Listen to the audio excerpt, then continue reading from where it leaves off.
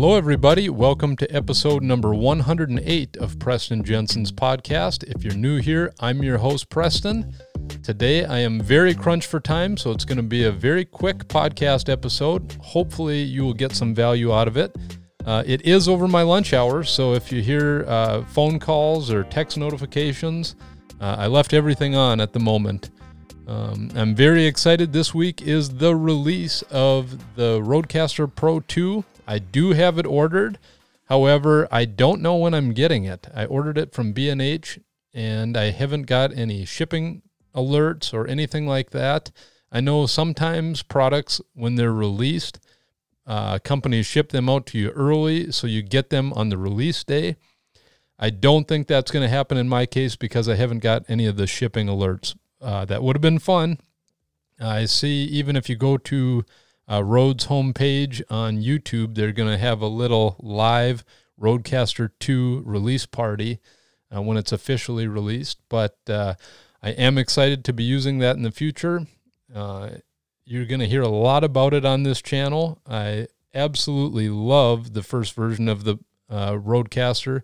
It's basically the platform that I built this podcast on, and this podcast absolutely would not be possible without the first version of the Rodecaster Pro, and I can't wait to see the new levels that the Rodecaster Pro 2 will take this podcast to.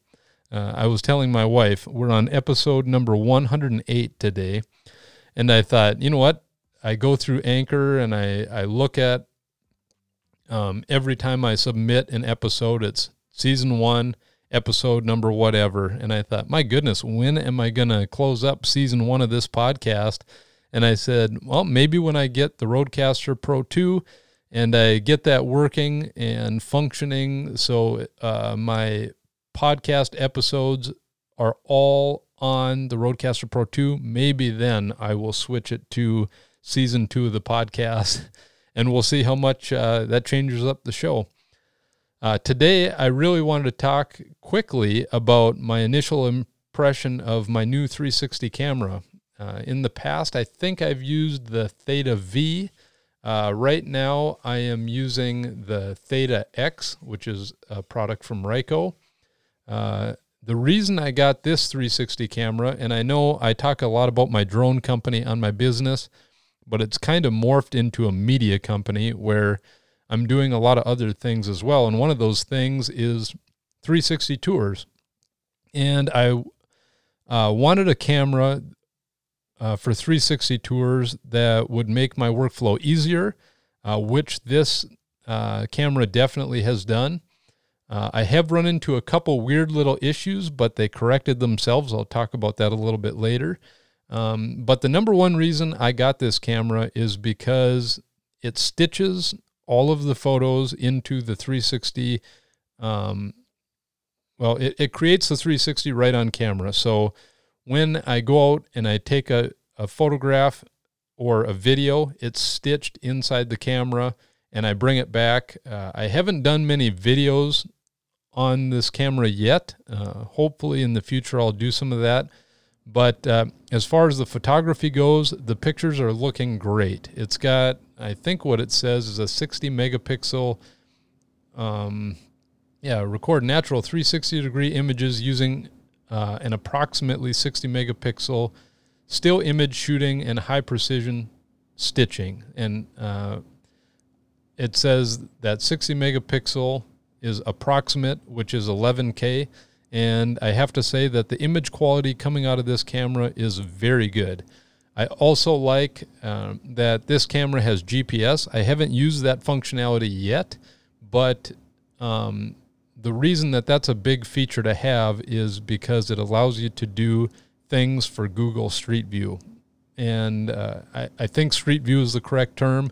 I know that Google allows users to upload tours of areas that haven't been photographed for their Street View maps. So I think that would be kind of a cool thing to do in the future. Another one of the features I love about this camera is that it's got removable batteries, because a lot of 360 cameras, you've got to actually plug in the camera because it's a battery that's built into the device. And So when your battery is dead, you're basically done on your shoot unless your camera is able to run off of some sort of external power.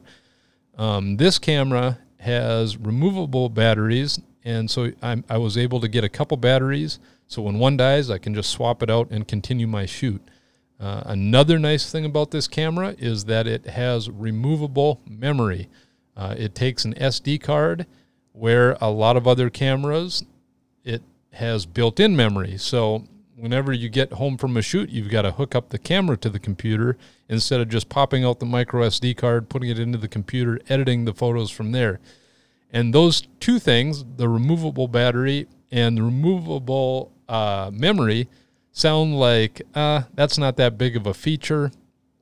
It might save you a couple seconds. But believe me, when you're creating big virtual tours, that is a lifesaver, and that little improvement on the workflow is worth it. One of the problems I've had with this camera that I kind of mentioned earlier, on one of my long virtual tour shoots, I noticed that while I was using my cell phone, because it has an app where you can run the camera from your cell phone, I noticed that it overheated, and it kind of shut itself off, and it kind of locked up. But it only happened once, and it was on a very long shoot, and I was using its full capabilities.